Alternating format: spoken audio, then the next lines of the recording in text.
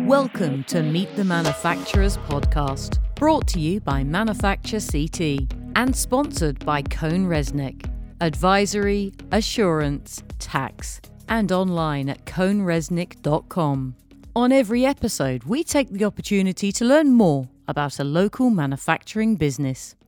Welcome to episode 8 of Meet the Manufacturers, brought to you by Manufacture CT in association with CohnReznick. On this episode, I will be speaking with Carmen Romeo, president of Farsha's Chocolates, based in Waterbury, whose family business has been handcrafting gourmet chocolate since 1964. Now, this is my kind of podcast. Welcome to Meet the Manufacturers, Carmen. It's wonderful to be here. Oh, it's great to have you. Now, if coronavirus wasn't here, we would be doing a sampling session here. I am known for my sweet tooth, but alas, we are virtual. So let's kick it off. Tell me a little bit about yourself and the company. 1964 you were founded. Tell me a little bit about that. Sure. Well, it's my mother and father-in-law who started the business out of their home, and it was a little bit more than a hobby. My father-in-law wanted to make a little extra money while working really hard with 3 young daughters. They were in their home for 14 years. They would invite people down into their basement to buy chocolate. That's what my wife remembers, was letting people into the basement to buy chocolate. So after 14 years of that, they finally did move out of their home into their first retail facility, but it was still part-time for my father-in-law. He would work full-time in a manufacturing job as a tool maker, and then nights and weekends at the chocolate shop. Another 7 years went by. So 21 total years before the business became something the family could actually live on. And all of them have been part of it. They moved once and then again. They were in one location for about 18 years until about 2008, when my in-laws in their late 60s, early 70s were still running the business, looking for a way out, when all of a sudden the landlord called and said, "We sold the building. You got 2 months to get out." So imagine being kicked out of the place you've been doing business. It was really a devastating time. Now, we were forced to move suddenly. We moved into an industrial park environment about a mile from where we exist here today. And it was a little dicey that first year. I mean, you're literally starting all over. My wife and her 2 sisters all had young children at the time. Meanwhile, during all this time, I am an engineer by training. I started my career with GE, and I worked through lots of manufacturing facilities. While this was going on back in 2009, I was the general manager of a manufacturing company in Torrington, Connecticut. No way. And it was a wholly owned subsidiary of a Minnesota-based company. And part of our strategy was to move the company, but I didn't want to go with it. And so it was a good time for me to convince my wife. And I really did have to convince her that we should do chocolate, because she had grown up with it. She knows the trials and tribulations of a family business with holidays that are not yours anymore. And it was a little bit of me convincing her that we should go into chocolate. Now, the space we were in had no retail component whatsoever, had no handicap accessibility, no visibility from the road, and it was less than half the size of what we needed it to be. So it was not a very easy time. My first real goal was to just be able to survive. And one of the things we got lucky with is more space became available. We moved next door, and I took over the extra space, which barely got us back to able to work. But one of the things I did with that space was bring some people in and talk about chocolate. And that gave us the idea that when we were ready to actually buy a building, and the building we're in today we own it. So we're not going anywhere. It's a large facility with over 18,000 square foot of space. We turned it into a tourist destination. So while we are a manufacturer first and foremost, that is our heritage. That's our SIC code. We are a retailer of chocolates. We wholesale. We sell business to business, business to consumer, online. But we also have this destination, this event space where I teach people the origins of chocolate, how to make chocolate. And we've been blessed to have in the almost 8 years we've been in this building, over 45,000 visitors have listened to me talk about chocolate. Wow. You and I need to talk, because I've got to say, one of my specialist subjects in life is chocolate. I am the biggest chocolate lover ever. Tell me a little bit about some of the products you make. What makes Farsha's Chocolates so special? I think the thing that makes us the most special is that we do make everything in-house. Many chocolatiers specialize in one thing or another. maybe they buy a lot of stuff that they sell. We make everything. We are doing hand-rolled gourmet truffles, panning cordial cherries, which I would say very few chocolatiers do. But also we're coating potato chips and pretzels and Oreos and caramel and making caramel and meltaways and everything in between. So we're really running the whole gamut, well over 100 products. I've got almost 3,000 SKUs in terms of the overall product that we sell, in terms of the holidays and all of that. So it's a little difficult to run with as many handmade products as we have. But no bad thing for the customer or your retail outlet, that's for sure. Choice is always good. Now, tell me, you obviously, the business was established in 1964. Is there some kind of family recipe that you've carried through the generations? Where's the heritage for the recipes, if you like? Well, I will say that the chocolate industry is a very sharing industry. There are books, classes. You can learn how to make stuff from other people in the industry. And that's quite frankly how my father-in-law started. Now, he self-taught, self-learned as far as reading books and learning how to do things better. And I'm sure he made a lot of mistakes along the way, but I know enough not to touch what I consider perfection. So many of our recipes are the recipes he started with. I've added to it. I not only learned from him, but I've been, as an engineer, I have a science background, and I've been able to go to many chocolate schools. So I've learned the science behind what actually happens in the kettle or on the marble slab, and it's a good blend. So I've added some things to the mix that we do here. Gelato, we make our own gelato here in this location. That was something we didn't do prior to me coming. I am now the recipe, if you will, holder. I may be the one that resists change even more than even my wife and sister-in-laws. Wow, you are the master chocolatier of Farsha's Chocolates. Now, talking about manufacturing, so I am a great consumer of chocolate, but I have very little knowledge about how it's made. Tell me a little bit about the manufacturing process on site. What machines do you use? Tell me a little bit about the technology behind it.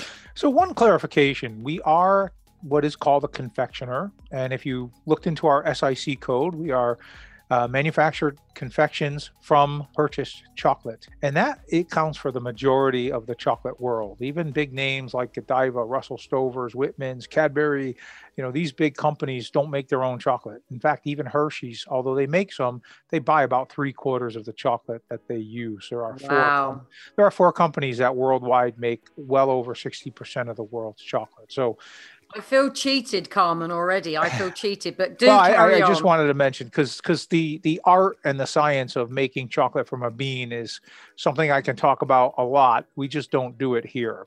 So what we're doing is we're taking a very fine Swiss style chocolate that we buy it in its varieties of milk dark and white and darker darks, bittersweet chocolates as well. The very first thing we do is melt it. So you have large melting tanks. A lot of our equipment, the tempering of chocolate is the science behind chocolate. If you do not temper chocolate right, if you don't take it from its melted state to its solid state the right way, it's not going to be shiny, glossy, hard with a beautiful snap. The basics of tempering chocolate is about keeping it in motion and cooling it gently. And really, equipment we have helps us move and make chocolate flow, whether it's a coating and rober, whether it's a kettle, whether it's a pump for the chocolate to actually put chocolate into molds, copper kettles that we're hand stirring. These are machines that help us do things by hand better than you can do it at home. But we're not really taking anything that can't be done at home. It's just a little bit larger scale that helps us do things on a continuous basis. So really, there's not a lot of magic in the equipment that we have here. And in fact, I will say that one of the most important tools we have is a marble slab. And many confectioners give up on their marble because they want to go faster. And when you're cooling a caramel from 250 degrees, you might want to get that cooled quicker. You might want to put it on a metal table that runs a coolant through it and get it down very quick. Well, we feel you lose flavor and texture. We use the marble. We let it sit for 5 or 6 hours or overnight. That's a secret. I'm giving out the secret, but the handmade methods sometimes are the best methods, you get a better product. How many employees do you currently have in the business? People might be surprised. So we actually have, well, we're adding a couple this week. So by the end of this week, we will have 29 total employees, but only 6 are full-time. Our average is about 12 full-time people on a year basis. So we have a lot of part-time people. We employ a lot of youngsters, high school and college students. We do need to help because we do 75% of our sales in just 6 months of the year. And even beyond, within those 6 months, it's about 11 weeks that we actually do the majority of our sales. And that is the holiday period from Thanksgiving through Hanukkah and Christmas, Valentine's Day and Easter. Yes. So we're very, very cyclical, and it's hard to keep everybody working steadily throughout the whole year. No, of course. So you are the president now. You have this lofty title. What does your average day look like? Describe to me your role and responsibilities. Well, I love my title to first and foremost be son-in-law. That's really important because it really tells you my place in the business. Who's really in charge? Well, I will listen to my wife, probably Wise over man. anybody. Wise man. But you know what? My mother and father-in-law at 85 and 81 respectively hold a lot of sway here. I give them all the leeway, but they have a lot to say and they're listened to. So president might be an honorary title, but it just means I get all the blame and I don't try to take any of the glory. And, we're actually a growing business, and I am transitioning from, I would say 2 years ago, I would have said I was a little more than a one-man show because I did way too much. But fortunately, we've been able to add some staff. That 6 full-time I told you about, it was only 2 full-time just 3 or 4 years ago. So we've added a few full-time people, and I'm able to now focus on many more things, but I'm still the primary salesperson. I'm still the primary accounting and bookkeeper. But you know what? A typical day would start with me, going to Restaurant Depot to pick up some supplies first thing in the morning. I might be doing some moves, adds, and changes in the factory. Right about now, we have some expansion going on, and I'm the one building racks and driving I'm the only one who drives the forklift here. How about that? I love it. I love the fact that you're covering all facets of the role. It's fantastic to have somebody who's obviously involved in the management of a company, but also very hands-on. No, I'm very hands-on. And the one thing I miss is the time to actually still be in the kitchen on a daily basis. I mean, I'm out there because I am the recipe person. I'm the diagnoser, troubleshooter, so to speak. If anything is not looking right, I'm the person who does that. But I would love to be able to structure my day where I would have an hour or two to cook my batches of caramel and experiment a little more. It sounds like at the rate of expansion, that time maybe will come in the future. Thinking about your career, so you've been in manufacturing some time, aside from obviously chocolate. At what age did you begin to think that maybe a career in manufacturing was for you? Pretty early on, I knew I wanted to be an engineer. I just didn't know what kind of engineer. I was toying with being a civil engineer quite heavily, but I decided to be an electrical engineer. And my very first job out of school was with General Electric, and I became a sales guy, a technical sales guy. One of the first jobs I had on this training program was to be within a factory and be the product expert. And I was down in Roanoke or Salem, Virginia. And that was the first time I was in a manufacturing facility and really got to see the inner workings. I actually became an ISO 9000 auditor. I helped our factory achieve ISO 9000, and we're talking back in 1988. So and GE at the time was just embarking on things like Six Sigma was actually new at that time. It had been done in other places, but GE was one of the very first companies under Jack Welch to take it into every facet of manufacturing. So I stayed within the product environment, the manufacturing environment. I did move out a little bit and become a national sales manager, a national account manager, and I did travel the world doing alliances and things with manufacturing companies. I was fortunate to win an award. A team of us at GE won an award from Intel for building their plants across the world to the right specifications and keeping them as similar as they can be. But from there, I did move into product management back into a factory within GE, and then left GE and became a product manager in a controls company. And again, as I mentioned, I was in a lighting company as a general manager, and then another company that I was running was a fan manufacturer. So, I've always been in manufacturing, even if I was on the sales or product end of things. Sounds like you've got both sides of the manufacturing business, if you like, covered there. What skills in those various roles have turned out to be kind of the most important to you with the work that you're doing now? Conflict resolution. A family-run business and conflict resolution. Fantastic. Yeah, well, to a degree, I've had to unlearn some of my early training at GE. I will say that growing up in GE in the Jack Welch era really made you tough. Anybody in that environment, you had to stand up for what you believe in. You had to fight for what you believed in. And there was a lot of constructive conflict back then. I think that's the way he liked it. And that's what made that company in the 90s what it was. But consequently, when you're in a family business or when you're in other businesses that don't have that level of constructive conflict, you have to tone it down a little bit. So that's, I guess, one of the things that I learned. And working with customers, very much, I've always been an alliance maker, a national account sales. You got to understand the customer side of things. You got to understand everybody's side of things when it comes to trying to create new business and also internally. And so I have pretty well-rounded background, and chocolate is fun. So that's the other thing that's nice is I'm not trying to ever sell people on an idea that they're not already bought into. Who doesn't like chocolate? There are a few people out there, but never trust somebody who doesn't love chocolate. That's my motto by life. No, of my life.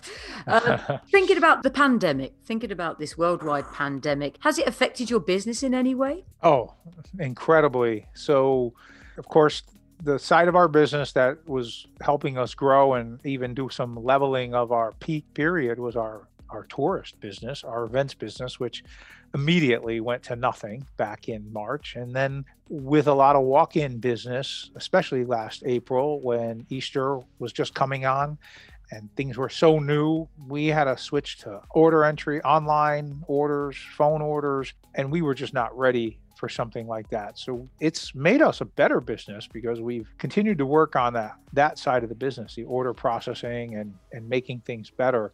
So we lost a lot of sales. It was for our second largest holiday to be 40% off was a pretty big blow. Yeah. But the one thing that did help us was we were building our wholesale business, and I was ready with merchandising. We had repackaged products to be able to show themselves well in places like a grocery store. Now, a lot of our wholesale customers a year ago happened to be in the tourist destinations. We had theaters. We had, Palace Theater, Warner Theater. We had a few theaters like that. We had a lot of tourist destinations like the Mark Twain Museum. So these places were shut down. So a lot of our wholesale business was not there either. But we did, as the summer wore on, I started what I had planned to do prior to the pandemic, which was knock on some grocery store doors. And I'm happy to say that that's part of our business has done well for us over the last 6 to 8 months. We are now in about 12 grocery stores that we were not in during the summer. So that's brilliant. It was a timing thing, but we're doing well there. One of the things that wasn't good is a lot of what we do, and this is for the manufacturer CT community, a lot of our customers are businesses, are manufacturing businesses. They love to have their logo in chocolate for gift giving and employee recognition and client recognition. Unfortunately, we heard from several of our largest customers who were not going to buy chocolate this past holiday season because nobody was in the offices. Their salespeople were not traveling around to their clients to give a box of chocolate at the holidays. So, yeah, of course. It was not looking too good. And some of my, like I said, some of my larger clients informed me in October, sorry, we're not going to do it this year. So it was looking a little bleak. On the flip side, many manufacturers, did not have employee Christmas parties either. So very late in the game, decided, let's give them a box of chocolate. So we actually held our own from a year-over-year basis, and all the business we lost, we did gain some because people realized what a great gift it is to give chocolate. It's a gift that could be shared with a family. If somebody was at home and one of their employees who may be working remotely, or they didn't have the holiday party that they couldn't gather at, they gave them a box of chocolate. So we ended up with a decent Christmas, and one company gave it to every employee they had, and it was a significant company. So we had the largest order we've ever received this past holiday season. So I don't think the pandemic can keep people from eating chocolate, because I will tell you, nationally, the confectionery industry and the fine confection piece of that is actually up nationally. So I can well imagine people stuck at home. I have smashed through more bars of chocolate than perhaps I should have. I can totally see why that would happen.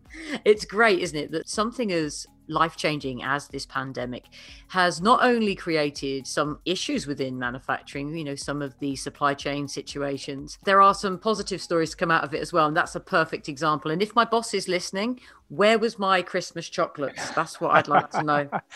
We have. I will just make a note that the supply chain has been very difficult. We have certainly noticed a supply chain with just freight and trucking, and I am literally waiting on a product now that was sitting on a ship docked in Vancouver. It's a specialty starch coming from Asia.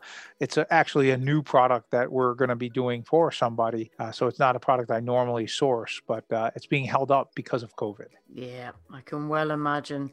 Just off a side question more than anything else, obviously I am a Brit, and we take our chocolate very, very seriously. And personally, I take it very seriously. I have a high-ranking kind of top 5 chocolates that I adore. Talk to me about Cadbury's for a second, because this is my understanding, and I may have it wrong, and I want to take this opportunity to ask you, as you're an expert. So Cadbury's has been in Birmingham since time began in the UK, and they were always famous for their dairy milk chocolate, their milk chocolate, because it contained a glass and a half of milk. Now, the recipe changed about 10, 15 years ago, something like that, when it was bought by an American company. Now, the myth, and I'd like to know if it's real, was it a cost-saving measure by an American company to save money by taking away my glass and a half of milk? In a word, yes. In a word, yes. Well, there's a little bit of a process thing. You don't actually get your glass and a half of milk. I will say that that's a nice thing that they could market, but chocolate is an oil-based product. Cocoa butter is an oil. Mm-hmm. Milk is a water-based product. The two don't mix. So you actually are only talking about milk solids. So you'll never get a glass and a half. All right. Okay. Marketing was good on that. All right. But the process of that milk, how that milk becomes dried, does change. And I can tell you that, and here's another little tidbit. Milk chocolate was invented in Switzerland by a gentleman by the name of Daniel Peter in 1865. Hallelujah, that man. We love him. Daniel is my best friend. Daniel Peter. And you know what? One of his best friends was a guy named Henri Nestle. And Mr. Nestle actually 30 years, Daniel Peter was the first to do it. He actually cooked his milk to get the water out of it. That was the initial way of getting it done. Consequently, it had a little caramel taste to it. We actually use a chocolate that is the Peter's brand. It's got that original recipe. What Mr. Nestle invented years later was a way to get the water out of milk through dehydration and freeze drying. And that's the majority of what the world uses today. Mr. Hershey learned that method. Cadbury stuck with the traditional way, which is kind of the way our chocolate tastes. It's a Swiss style chocolate. I think you would like it very much if you liked Cadbury in the UK. But you know what? It's also the American palate. So I actually still think that there is some Cadbury that you could buy in the UK that's better than its namesake here in the United States. Yeah. I would agree. Having only been here a couple of years, I've got to say, the one thing I really did notice is the difference in the taste of chocolate. So previously, I had switched from Cadbury's to Milka, and Milka became my chocolate of preference, I guess. You know, I have Lindt every now and then, but Milka was my daily go-to over Cadbury's some time ago. I'm afraid they lost my patronage. Well, very good. But Cadbury, you're right. They have kind of sold out here in the U.S. for the U.S. palate, which is not very good when it comes to chocolate. I can't say anything, but I am going to be taking a clip of that and sharing it with my friends all around the world. More about you, Carmen. Tell me a little bit about you on a personal level. What would you say are three people or figures in history who have had perhaps the biggest impact on your life or your career? Wow, that's a big question. It's people I know, nobody really famous, I will have to say. It's people I know from childhood. You know, a scoutmaster comes to mind in the Boy Scouts, a professor comes to mind, and just even my own father and my father-in-law much later in life. Been in the family now for 26 years. So I was just a young one at about 30 years old when I met him. So he had a big impact. It's work ethic. It's treating people the way you want to be treated. So I really can't name you anybody famous. I've mentioned Jack Welch before. Now, I didn't know Jack Welch personally. I only was in the same room as him once during my 13 years at GE. But, he would have been an influence as well, but just from afar. But close to me, hey, I'm a sports fan. I love sports. So I'm a Red Sox fan, a New York Giants fan, University of Connecticut fan. So there's a lot of people that I have certainly got inspired from. But most of my true mentors have been people really close to me. So when you're not working, what do you like to do to relax and unwind? And don't tell me eat chocolate. Please don't. That would just be brilliant. I absolutely do eat chocolate. There's no doubt about that. Good boy. I will be honest. I am relearning how to not work all the time. Taking over this business in my mid 40s, I gave it 7 days a week, a good solid 80-hour weeks for a long time. It was a survival mode. And my kids grew up knowing, they're now 21 and 22. So they're 8, 9, 10 years old when all of a sudden life goes from traditional, somebody pays your bills, you go on vacation, you don't really worry too much about money. You have all weekends and nights to yourself, unless I was traveling, and I did travel for business a lot, to literally, I didn't travel anywhere for the chocolate work, but I was working all the time. So I will say now, golf is one of my passions. I need to get my golf game back to what it was 15 years ago before I came into the chocolate business. And I did, COVID actually helped me with one thing. I had started 2020, long before the pandemic arrived. And I had decided that my resolution was going to be to limit my work and try to take more time off. And COVID actually helped that, because it forced closure on Sundays, and we didn't have all the events going on. So I stopped a 7-day-a-week schedule, and we've continued that coming out of COVID a little bit. I'm not going to go back to a 7-day-a-week schedule. We'll do it if it needs to happen on a specialty basis, like the holidays. We do open 7 days a week, but play more golf, I think. And, it's traditional, spend time with my family.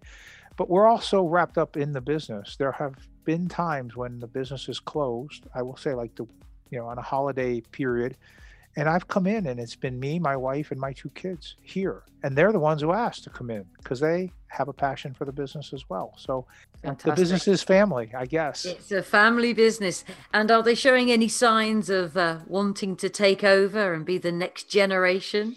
I have a daughter who I'm very proud of, who's graduating with a dual degree in civil engineering and economics. And she has accepted her dream job with a multinational company. She'll be living in Manhattan this summer, and she's off and running. So no, she does work here, and she has passion for the business, but no future. My son is a junior in college, business major, and has been a huge instrumental part of our recent growth because he has helped my wholesale business. I couldn't get out on the road. One of the things I didn't mention before when I said we expanded our growth in wholesale to grocery stores, part of it was because I had him and I trust my son implicitly as an ambassador for our business. So he, and I won't say single-handedly, but I give him a huge amount of the credit.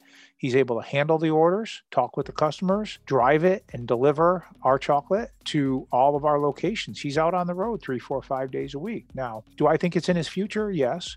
We've candidly talked about the succession plan, and the intent for both of us is that he go work elsewhere out of college. If he chooses not to, I'll quietly be happy and he can come straight into the business. But if he, the plan would be go do something else. I feel old. I'm an old guy. I'm in my, I'll turn 56 in just a couple days here. You're not old. You are not old by a long way. You've got plenty of years to groom him for. I got plenty of years here. I'm not going anywhere, which just means that I've got plenty of time to have him ease back into the business if he chooses. So I'm not thinking about that next stage of our business because I've got so much more time left to give it. Yeah, and so much to give, which kind of leads me on to this question, which is, what are your predictions about the future of manufacturing, not just with your own business, but in general with manufacturing here in Connecticut? So as a member of Manufacturer CT and also a board member of another manufacturing association, I see a lot of manufacturers and I think it's nothing but bright. I'm very, very optimistic on manufacturing in Connecticut. I mean, I'm here sitting in Waterbury, the old brass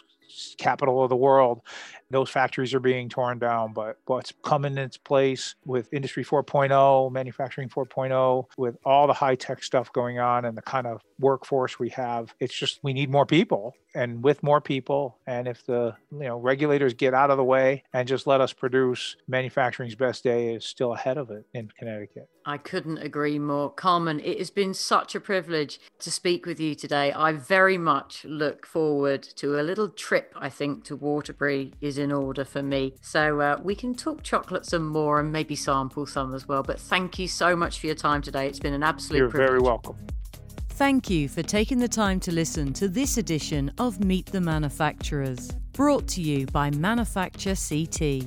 If you would like to find out more about Manufacture CT or you would like to join the organisation, you can visit the website manufacturect.org.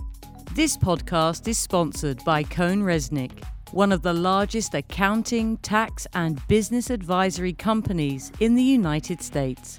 Visit their website for more details, CohnReznick.com. CohnReznick. Advisory, assurance, tax.